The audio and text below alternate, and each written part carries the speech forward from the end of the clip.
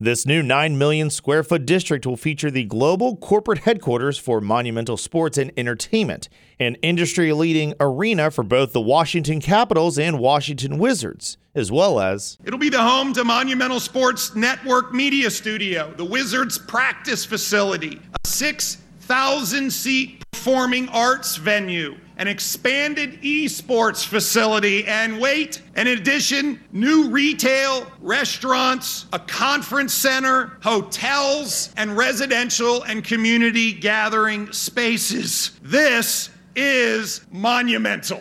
The arena, Phase 1, and future phases of development are estimated to generate a combined $12 billion in economic impact for the Commonwealth and City of Alexandria, and create approximately 30,000 jobs over the next several decades. If given legislative approval, the plan is for the entertainment district to break ground in 2025 and open in late 2028. Ian Price, WFIR News.